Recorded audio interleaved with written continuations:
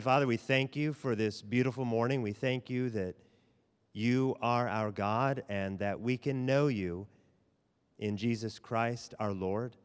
We thank you for the great privilege we have of gathering together on this unique morning where we can all be in one room before the service and think together about you and about life in the local church. And Father, we thank you for the guest that we have. We pray that you would help us to be attentive to the words that we are about to hear. We pray that you would prepare us through these words for the days ahead, for as many days as you give us. We love you, and we pray all of this in Jesus' name. Amen. Well, our guest speaker this morning is the president of the Southern Baptist Theological Seminary, the host of The Briefing, a podcast on the nexus between theology and culture, a founder of the Together for the Gospel Conference, and the author of numerous books, including a couple that I want you to know are available in the bookstall after the service. Words from the Fire, a great book going through the Ten Commandments and how to think about the Ten Commandments as Christians, and The Conviction to Lead, a great book for those who are thinking about what it means to both be a leader and I think follow godly leadership. So those books are available in the bookstall. And as I'll mention more during the morning service, our guest speaker is also a longtime friend of Mount Vernon. He's come to Atlanta in part to speak tomorrow to Gabin, the Greater Atlanta Baptist Network, speaking on the future of associational life in the SBC. Basically, that means how do churches cooperate with one another at the local level? He's going to be thinking, directing our thinking on that tomorrow. But this morning, he is speaking on the 21st century challenges facing the local church. Now, this much I know about what's ahead. We will be wrapping up this morning at about 10:10, so that we have plenty of time to get into the service, to get ready for that. If we have time for Q&A, I will stand up and solicit your questions, and I will state them aloud in the microphone so all can hear them, and then our guest will answer them. I'm very thankful that he is here, my former professor and president at Southern Seminary, and a man who loves the local church, Dr. Albert Mohler. Please welcome him. Thank you.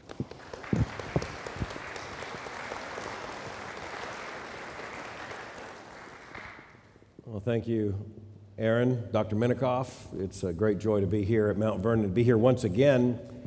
I can remember when this was the sanctuary, and I can remember preaching when your new sanctuary was very new, so new we couldn't touch the paint.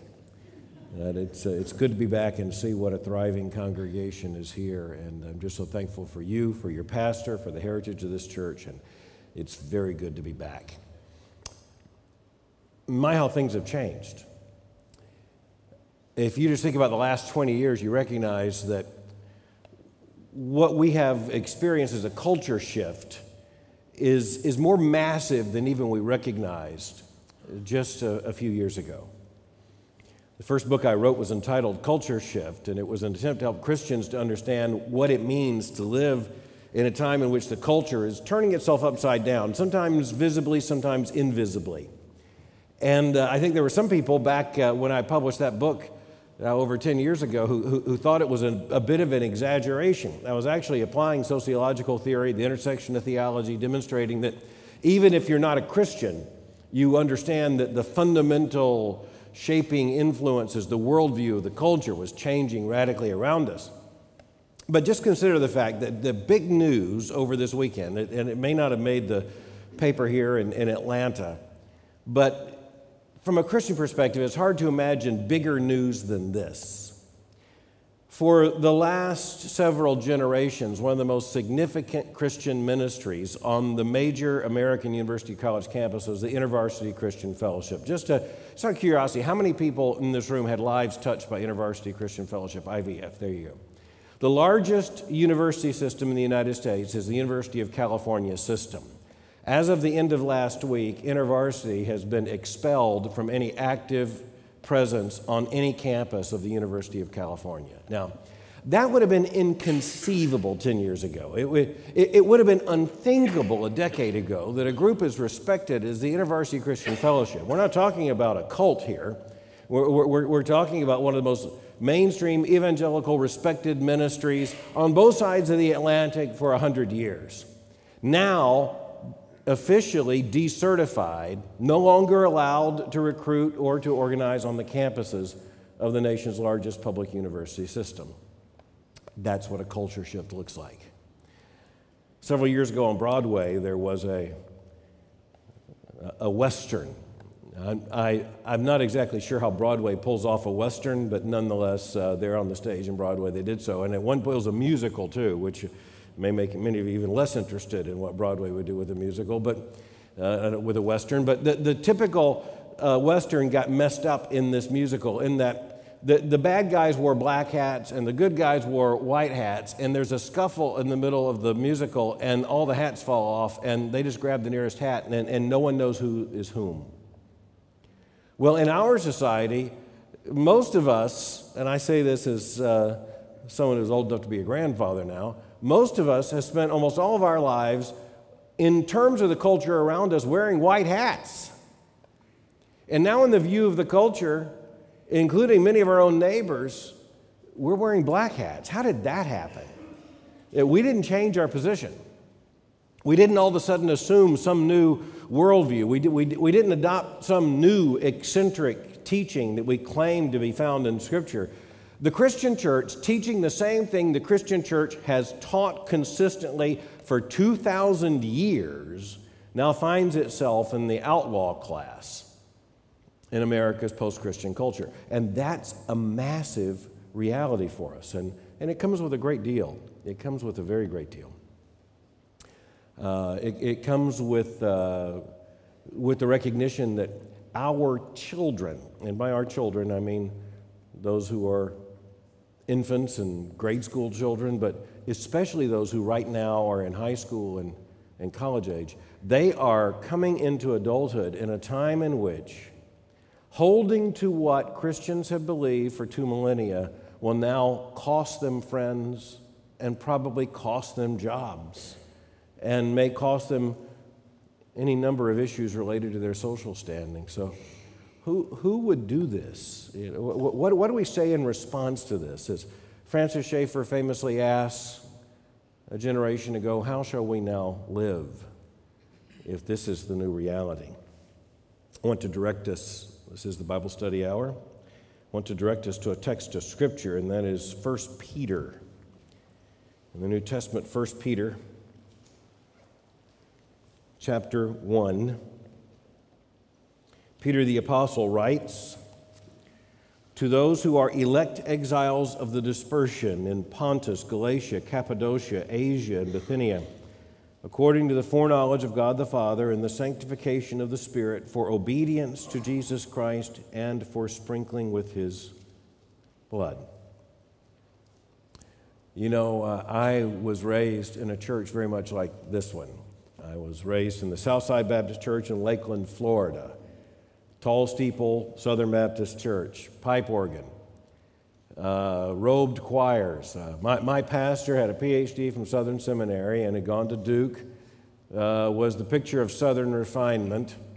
His name was T. Rupert Coleman, known to kids as Troopert. He was a formidable figure. His wife, Mrs. Coleman, was the picture of Southern distinction. Every Sunday morning, she came to church with white gloves on and a hat and the whole picture. I grew up in that kind of church. I grew up with ladies with open-toed shoes in the nursery, rocking us and giving us windmill cookies. Vacation. I was a sunbeam. How many of you can remember what that was? Yes. Jesus wanted us to be sunbeams, to shine for Him each day. We could sing the song for you. We won't.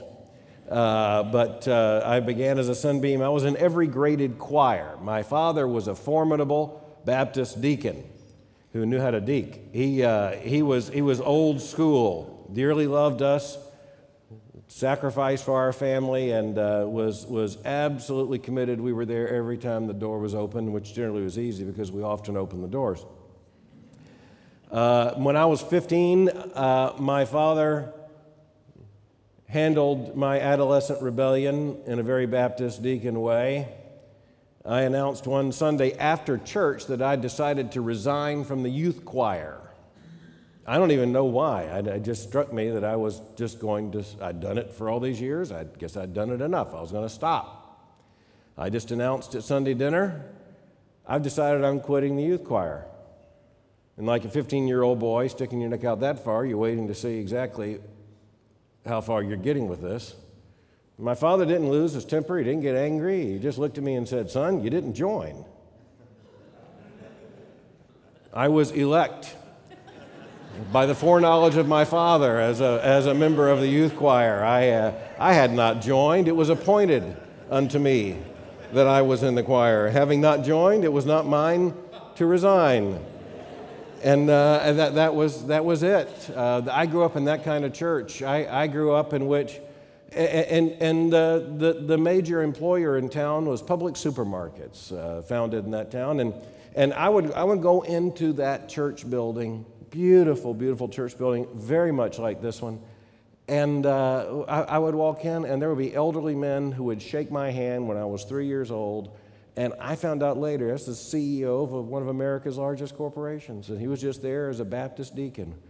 And everybody was there. The college president of the town, the major college in town, he was there. The dean of students at the college was my RA leader. Everybody was there. All the major employers were there. And if any young man moved his family to Lakeland, Florida, and wanted to sell insurance, or wanted to open a law practice, or wanted to just be seen as a decent human being, they joined a church. And so just about every Sunday we had families coming forward, and they would join the church, and they would become a part of the fellowship, and it was what you did. And religious pluralism on my block, we didn't have a block, we lived on a circle, as a matter of fact. We lived in a round neighborhood, but everybody in that neighborhood was pretty much sharing the same worldview. Religious diversity was the fact we had a Presbyterian family and 2 Methodist families who were definitely suspect in that entire block. And that was it. So what kind of major cultural debate did we have? Nothing. When I went to the public school, and I started to say K through 12, but they didn't have K when I was coming along, just to 1 through 12. When I went to the first grade, the teachers shared the basic worldview. My parents never would have given a moment's thought to the fact that I was entering alien territory. I was entering an environment operating by a different worldview, and it wouldn't have made much sense. The principal went to our church, most of the teachers went to our church or to a neighboring church, and I knew them because my family followed the rule that basically summer was vacation Bible school, which meant that I attended several, which I now understand was an interesting device in mothering as well. I was the oldest of several children, and she could handle me by sending me to vacation Bible school. And Southern Baptist programmed everything, so I went to 3 or 4 Southern Baptists, sometimes more than that, vacation Bible schools, made the same cornstarch 3D maps of the Holy Land several times. I wouldn't trade that childhood for anything. I wouldn't trade the influences in my life. I wouldn't trade having Sunday school teachers who poured themselves into me, and youth leaders and others. And when I went to college, I had been, as a high school student, been made aware because my family moved to South Florida, to Manhattan or New Jersey, in Fort Lauderdale when I was in high school. And I had a huge worldview battle because now the neighborhood is very different. Now my best friends in high school, one was a member of a very conservative Roman Catholic parish, and the other was the son of a Reformed Jewish rabbi. That's very different. And at the same time, huge things are going on that are beginning to reshape the culture. And as a 17-year-old who was very, very interested in Christian apologetics, very determined to understand the world around me, I poured myself into trying to understand these things. I had a crisis of faith when I was 15 or 16 that just threw me into a complete tailspin because I mean, it's one thing when everybody around you agrees, but now everyone around me included people that had widely different worldviews. I had a teacher in high school who was an atheist, and he also was the best teacher I had in terms of making me learn. And I'm struggling with all these things, and I was taken under wing by a pastor. It's a long story I will not share you, but another pastor, not my pastor, another pastor took me under his wing and poured much into me. His name was Jim Kennedy at Coral Ridge Presbyterian Church. Some of you will remember him. And he helped to make me a theologian and an apologist. He did not make me a Presbyterian, although he tried. It was that worldview conflict. And I'm writing a book right now that will be coming out next year. The title of it is Aftermath. The subtitle is Love, Life, and Liberty in the Wake of a Sexual Revolution. The original title was Love, Life, and Liberty in the Wake of a Moral Revolution, but we discovered that people misunderstand what that's about, so we'll just go ahead and put the sex in there since that's what we're talking about. And that's what happened to me. I was 17 years old, and the Miami-Dade City Council, and this will be 1976, passed the first gay rights ordinance in the United States. And quite frankly, it was astounding that anything like this could have happened. And it was a pretty significant measure. And a woman by the name of Anita Bryant, who was the spokeswoman she was a former Miss Oklahoma, and the spokeswoman for the Florida citrus industry, which was huge. She came on and led an effort. And so I went with my parents down to the Miami Beach Convention Center in 1976 and 1977 as Christians began to gather together concerned about all of this. And the city council, the Miami-Dade Council Commission, had to rescind that action given the political blowback that came from the society. And the political blowback came from Jewish authorities in Miami and Fort Lauderdale. The political blowback came from Episcopalians and United Methodists. And in other words, it was a massive, uniform cultural response. This is not the direction we want to go. Well, so I was in that room by God's providence in 1977 when many people would say what became later the New Christian Right was born. The preacher was imported for that event. I'd never heard of him before. Most of America never heard of him before. His name was Jerry Falwell. And he arrived on a bus that said the Old Time Gospel Hour, and I knew he had a bus and he had a program, and that was about it. It wasn't even on television yet. And the fact is that it wasn't seen as anything on the extreme right. Again, there were Episcopalians and United Methodists and Presbyterians and dwellers in Mesopotamia all gathered together in that room because at that point over 80% of Americans believed that what the Miami-Dade Council had done was wrong. Well, that was 1977. Now, fast forward about 40 years, and we're on the threshold of the United States Supreme Court ruling that coast to coast, there can be no law preventing same-sex couples from getting married. The question right now is which case at the U.S. Circuit Courts of Appeal the Supreme Court will take, with oral arguments likely to come in January, and once again a major decision likely by the end of June of next year. That's the title explanation for my book, Aftermath. What after that? And frankly, even if the Supreme Court decides that it's going to blink and not take the case, which is extremely unlikely, given the fact that the Supreme Court doesn't allow cases of this magnitude to have conflicting opinions at the circuit level, there's enough on the table already. The aftermath is already here as evidence of the fact that InterVarsity Christian Fellowship didn't have to wait for the summer of 2015. It got evicted in the summer of 2014. Some of you read Christianity Today. The current issue of Christianity Today is about the InterVarsity Fellowship, major article in it about the InterVarsity Fellowship at Vanderbilt University, likewise being cast off of that campus, kind of the forward expulsion of that which follows. What we saw when we read the opening words of 1 Peter chapter 1 is that when Peter is addressing the church, he addresses the church as exiles. He says, to those who are elect exiles, in other words, they're elect to salvation, but in terms of their earthly citizenship, they're exiles. They have been dispersed. He mentions several places in Asia Minor, Pontus, Galatia, Cappadocia, Asia, Bithynia. He makes very clear this is according to the foreknowledge of God the Father. This just did not happen to this church in this age. And he says it's for a purpose. According to the foreknowledge of God the Father, in the sanctification of the Spirit, this is for their sanctification. For obedience to Jesus Christ, that is the purpose of their existence. And martyrdom is in the picture, and for sprinkling with his blood.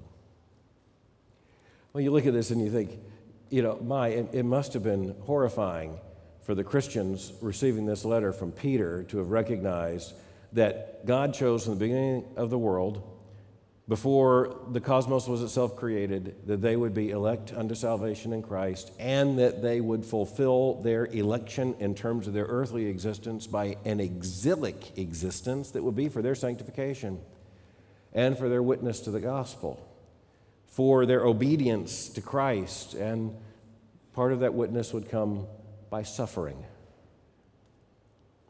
And I'll admit, for most of my Christian pilgrimage, when I've preached through 1 Peter, it's been more theoretical and more historical. More historical in the sense that there were Christians who lived this kind of existence and we know their stories.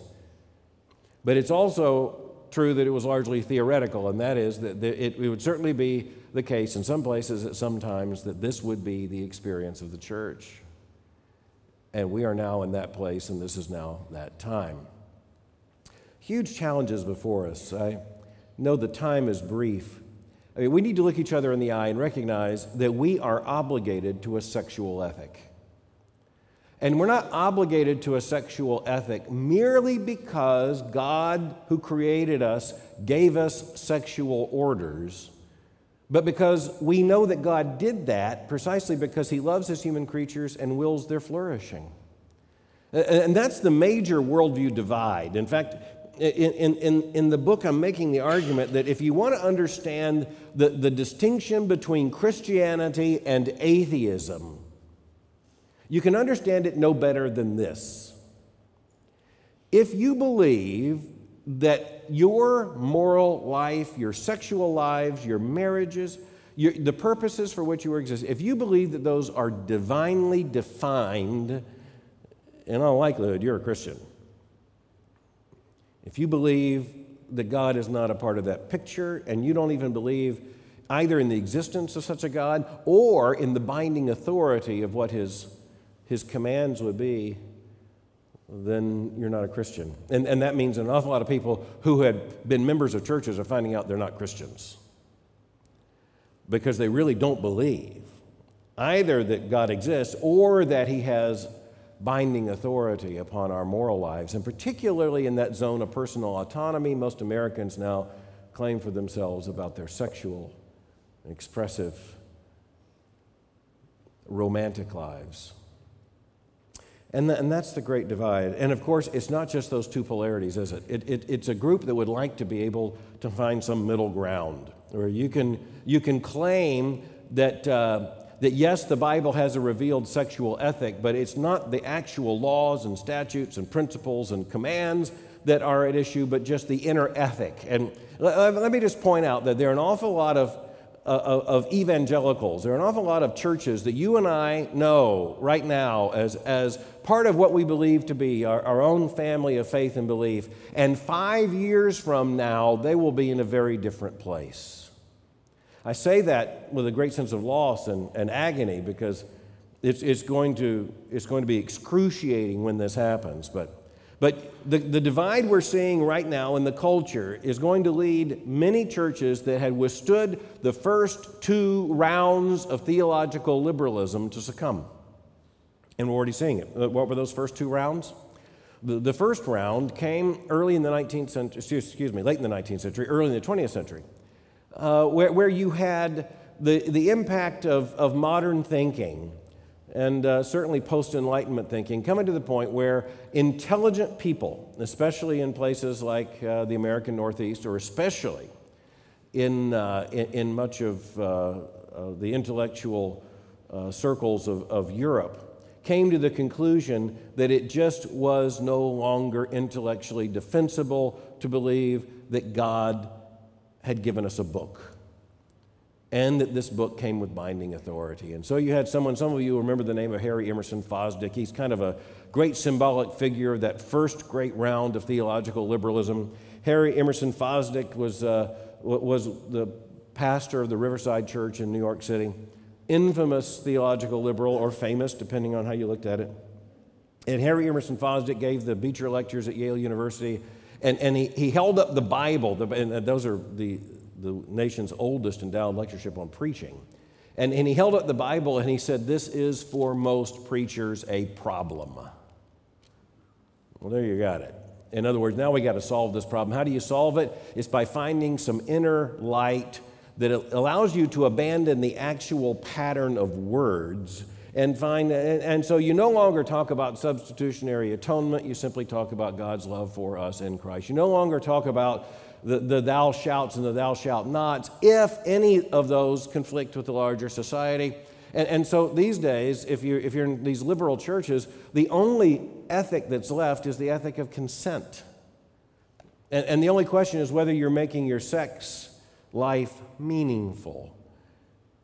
Well, the idea of theological liberalism was we'll save Christianity from its disastrous truth claims.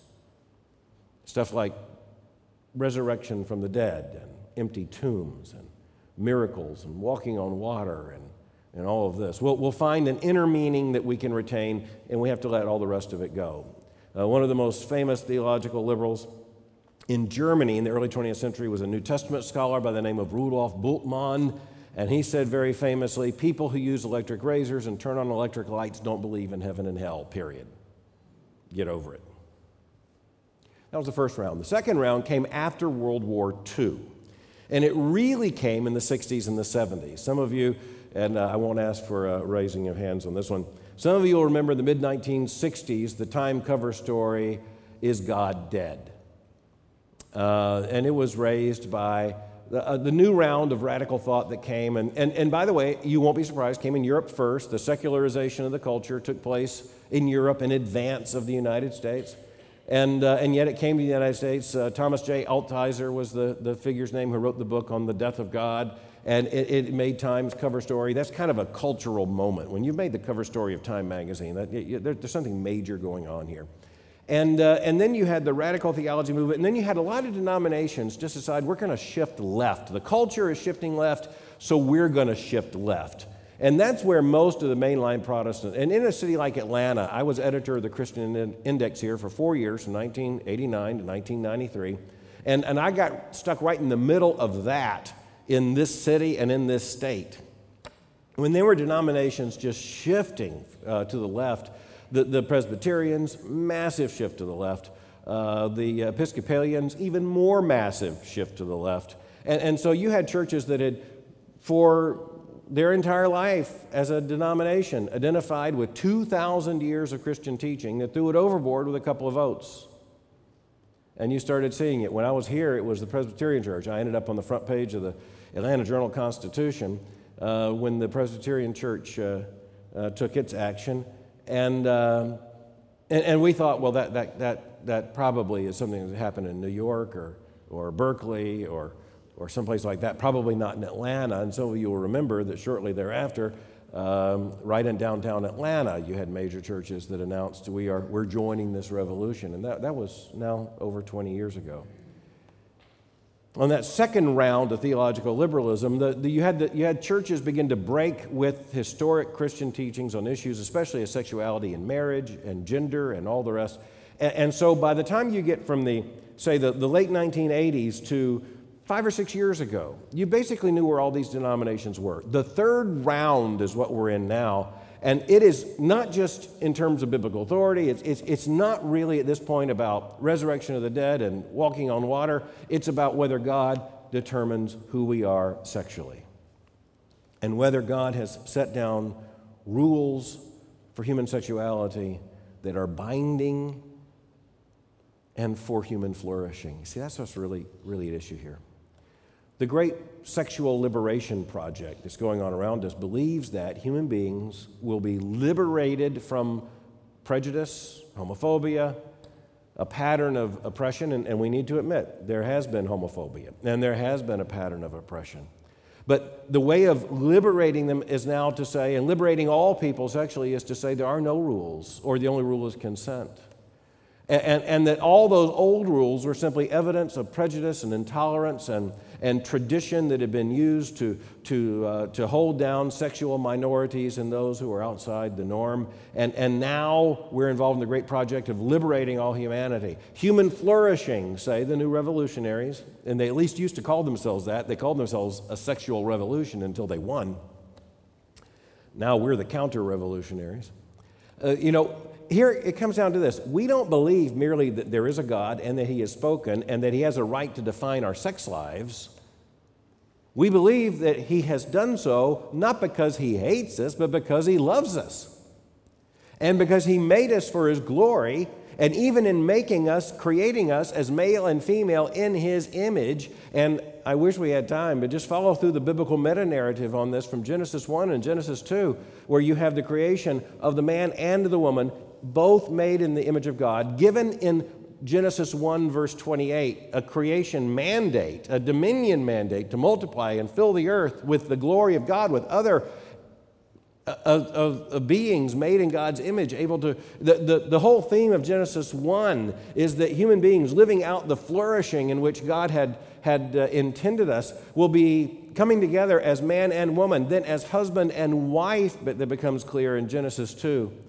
And doing so in a way that we fill the earth with other image bearers of God in order to declare the glory of God. He gave us these rules for our flourishing because He knows what is good for us. He made us.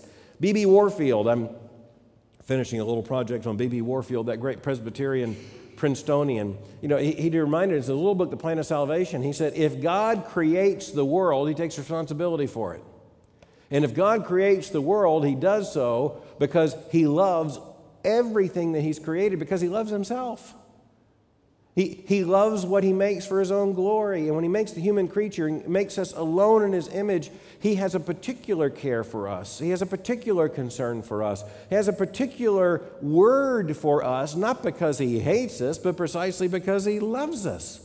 But if you're talking on the American college or university campus these days and you say, yes, well, there are biblical rules related to sexuality, and it's because God loves us, people don't even have a category for that.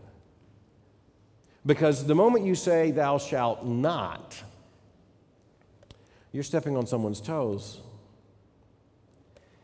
And in this society, there's no greater moral mandate than personal autonomy. And by the way, the Bible really doesn't have a category of personal autonomy. That's why we're going to have a problem, by the way, because there are an awful lot of people sitting in evangelical churches who think they're Christians. But they're really not committed to God's sovereignty. They're committed to personal autonomy. Up until now, the culture's worked for us. We've been the good guys.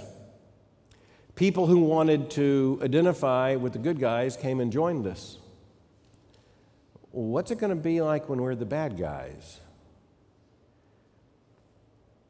What's it going to be like when your 18-year-old sets foot on a college campus where he or she may lose friends or never even have them from day one when they're identified as a member of your church?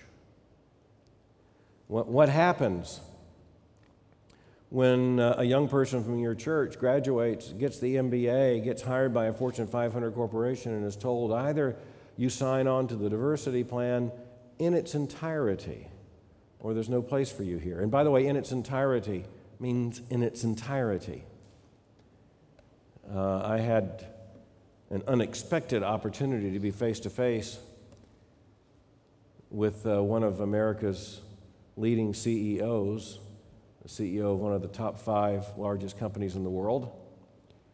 And he had a problem he needed to see me about, which was interesting.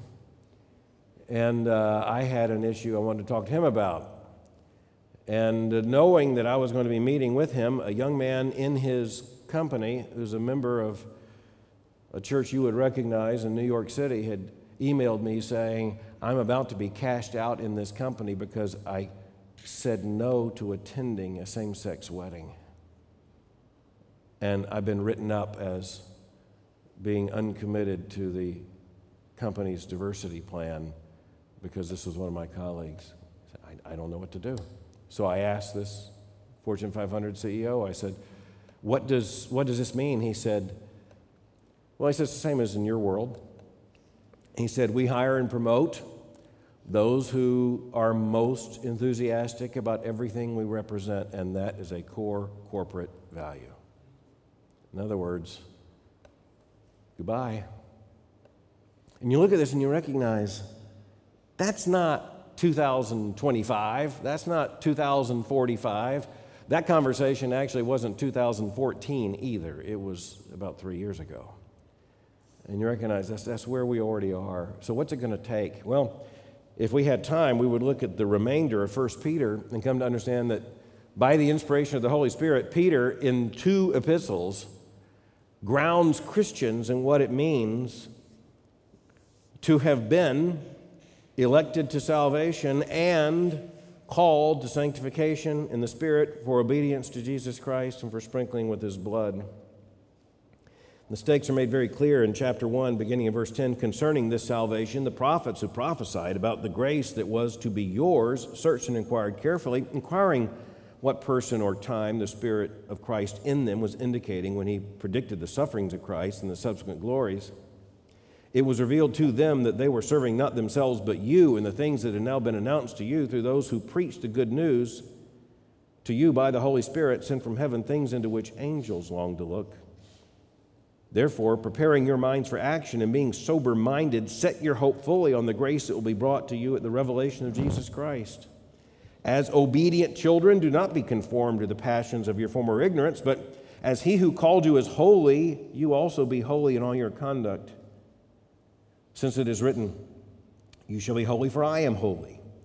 And if you call on Him as Father, who judges impartially according to each one's deeds, conduct yourselves with fear throughout the time of your exile, knowing that you were ransomed from the futile ways inherited from your forefathers, not with perishable things such as silver or gold, but with the precious blood of Christ, like that of a lamb without blemish or spot. He was foreknown before the foundation of the world, but was made manifest in the last times for your sake, who through Him are believers in God, who raised Him from the dead and gave Him glory, so that your faith and hope are in God. Then look at verse 9 of chapter 2. But you are a chosen race, a royal priesthood, a holy nation, a people for His own possession, that you may proclaim the excellencies of Him who called you out of darkness into His marvelous light.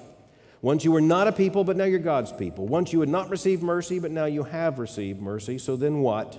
Finally, look at these 2 verses. Beloved, I urge you as sojourners and exiles to abstain from the passions of the flesh which wage war against your soul.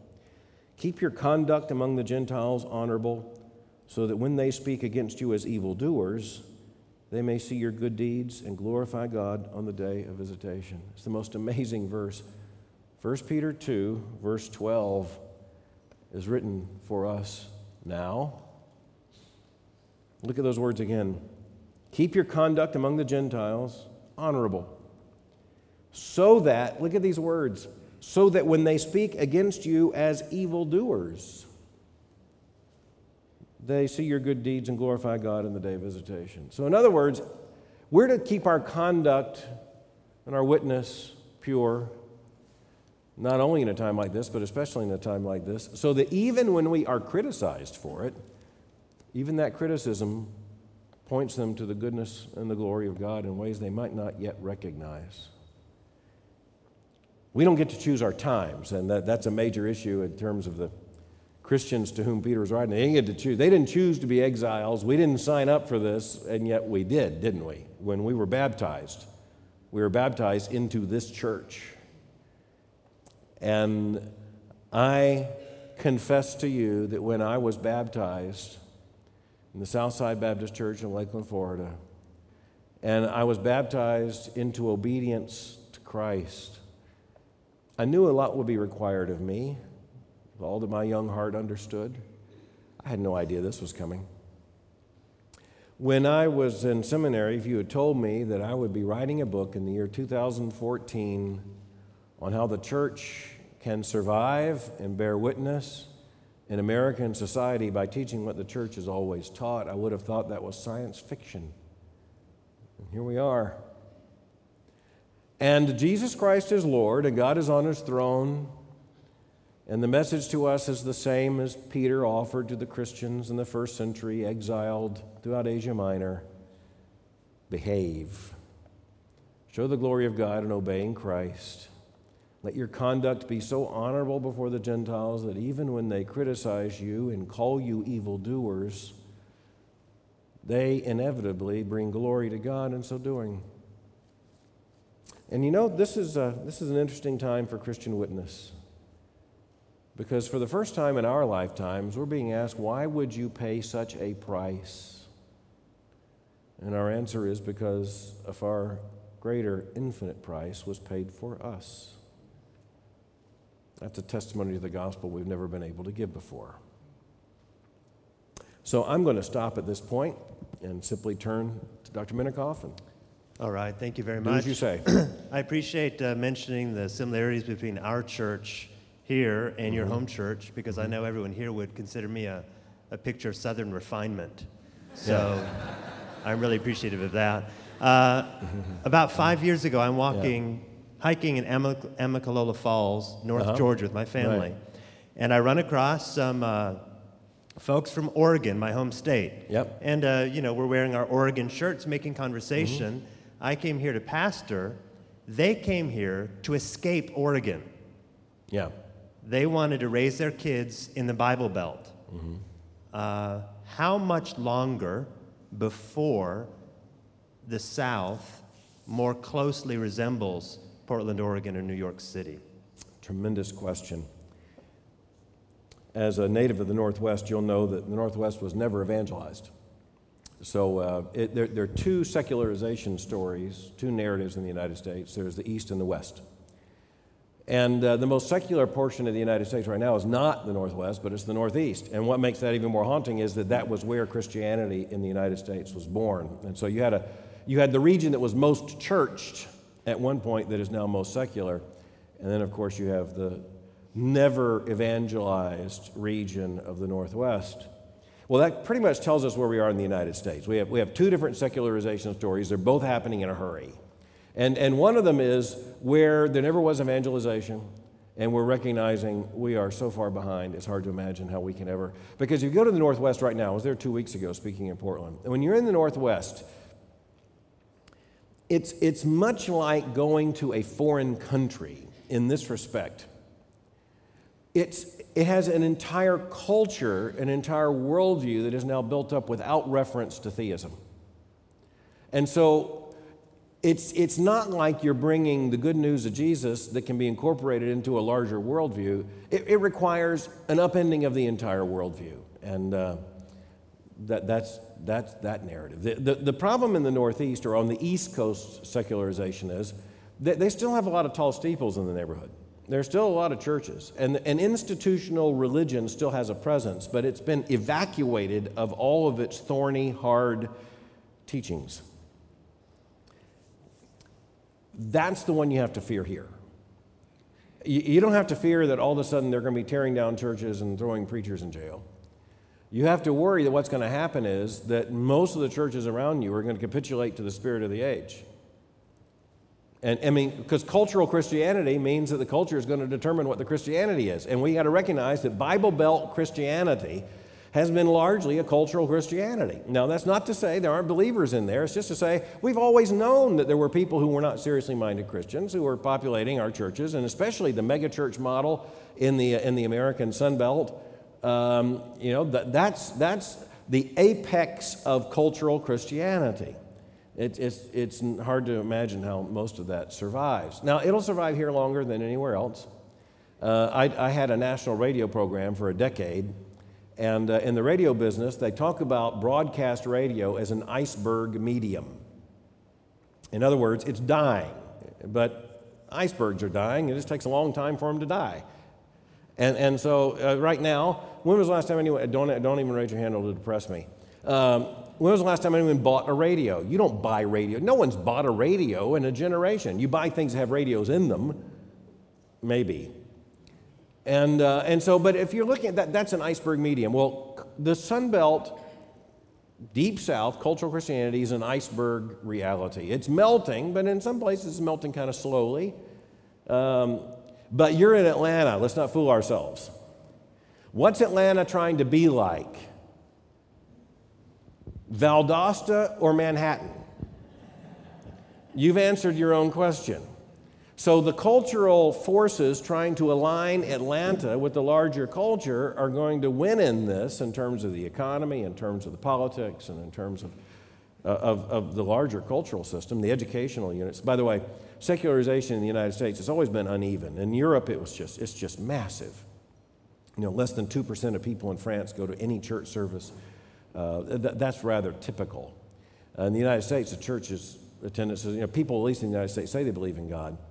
And this gets to the point I kind of want to point to here, and that is that Peter Berger, the father of secularization theory in the United States, still living in his 10th decade of life. He's lived long enough to formulate a theory and to revise it twice. When people now talk about secularization theory, he's still around to tell you what it is. Kind of like having Christopher Columbus to tell you about discovering America. And Peter Berger, he did this massive longitudinal study of the most religious and least religious societies on earth. That's just sociology, not theology. And he came up that the most religious nation on earth was India, and the least religious nation on earth was Sweden. And he was asked about the United States of America, and he said, well, the United States of America is made up of a nation of Indians ruled over by an elite of Swedes. And yet it's the elites, and his point was the elites control the culture. And Berger was brilliant at showing that the elites, this is different than it's ever been before. I mean, okay, let me give you an example. When you, I'm speaking to people my age and older, okay? When we buy a computer, who sets it up for us? Someone our age? These two right here would be far better off in setting up our computer than we would. And so now you got the 14-year-old who's the expert over his dad and his grandfather in expertise. There's no previous generation in human history in which that was typical.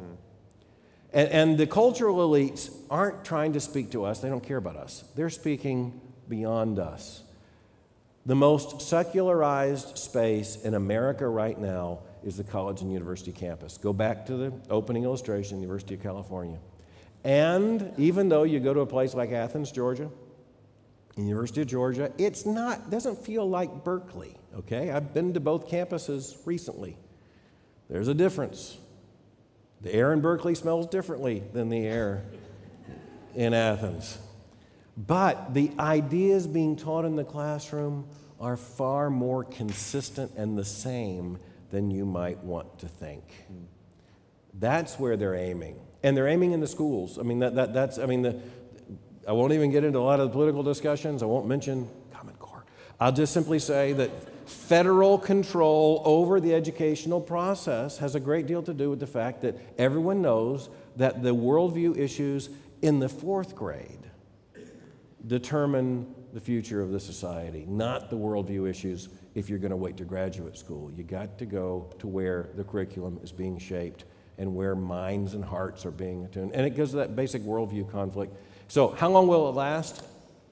Not long. But longer than people in Manhattan could believe. All right.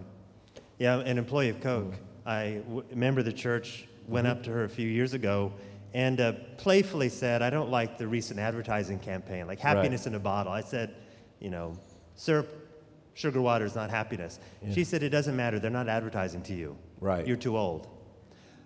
Deal with it. Basically. But I still drink Coke.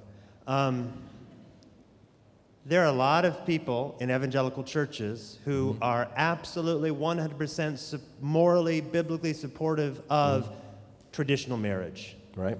But when they get on the street or get in the office, they run into the question or the temptation to say, you know what, morally, biblically, I'm supportive of same-sex marriage, but I'm not sure politically I should impose my moral belief upon my coworker who Right. has a different belief.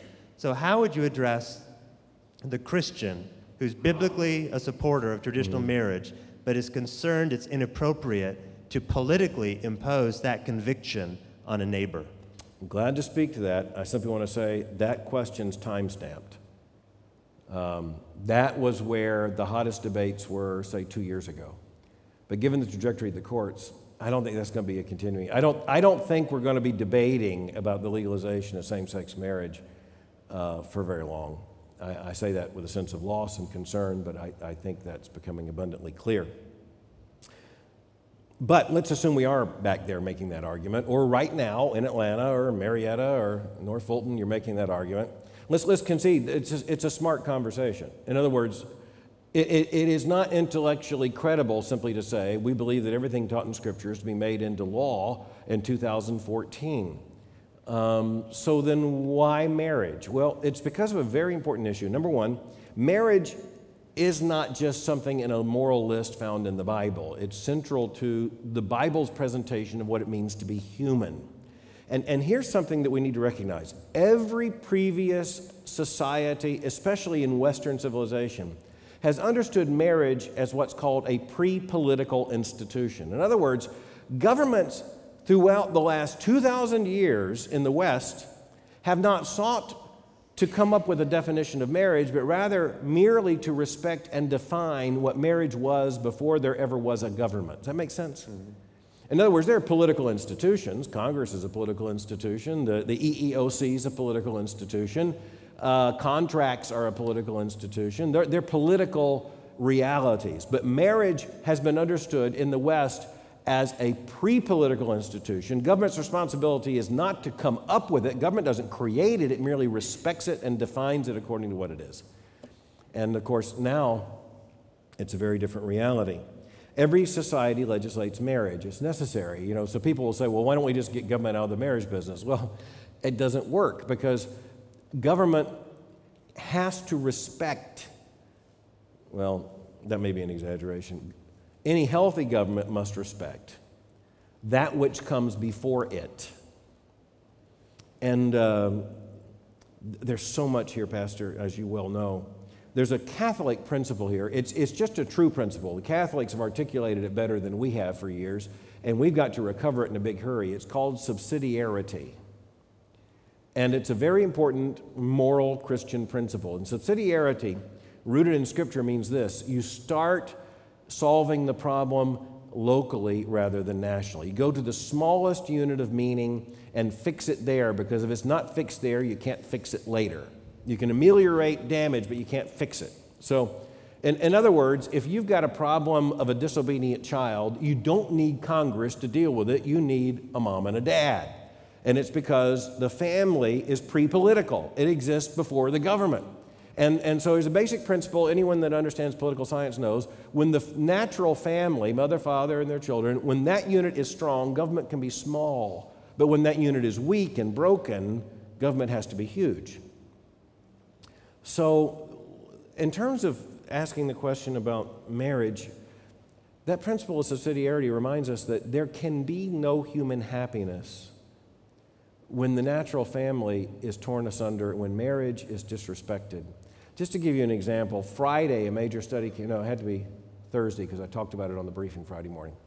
Thursday, a major study came out from a group known as the Council on Contemporary Families. And just by its very name, you know this is not exactly a far-right group.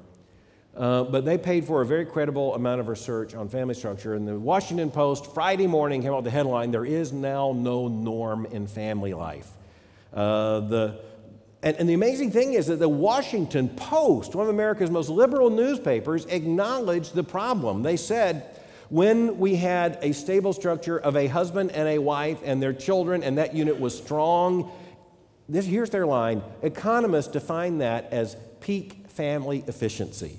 Just look at that. Here you have a common grace testimony of the fact that what God suggested was his purpose, and then he commanded it in Genesis. Turns out economists in retrospect are saying that was amazingly efficient. But the Washington Post came out about this report and said there's now no new norm. There is no normal family in America, no normal family structure. Okay? That word efficiency, they actually documented that when the family was the norm, the natural family, crime rates way down, education rates way up, and welfare rates way down. In other words, everybody legislates marriage. Everybody legislates marriage for a purpose. Our concern for marriage is just that society respect what it is. In my book, Aftermath, the title on same-sex marriage is The Impossible Possibility of Same-Sex Marriage.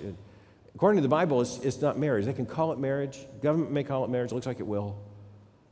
But it can never fulfill the functions of marriage. By the way, they know this in terms of the historic functions of marriage. The proponents of same-sex marriage, the smart ones, and there are many smart ones, Jonathan Rauch, Andrew Sullivan, people like that, very prominent gay proponents of same-sex marriage, they will say we're stripping marriage of its ontological status, which means its relationship in being to a man and a woman with a procreative function to it being an expressive romantic function. Now, we believe that the expressive romantic function is a part of marriage. Part of the reason why we're so happy to be married. But that's not what marriage is, first and foremost, which is why Christian churches have told people, a husband and a wife who aren't particularly happy with one another, you're still married. Mm-hmm. I better stop preaching. All right. Thank you very much. I've taken your questions, so we're going to pray and then gather in the sanctuary. All right, please join me. Heavenly Father, thank you for your words to Peter and for the great reminder that we are exiles in a fallen world. We want to live faithfully here. We want to be salt and light. We want to be those marked by gracious speech, always seasoned with salt, that we might know how to address those in whom we come into contact with. And we thank you for Dr. Mohler. Pray now that you would use the sermon we're about to receive to build us up in the faith. We pray it all in Jesus' name. Amen.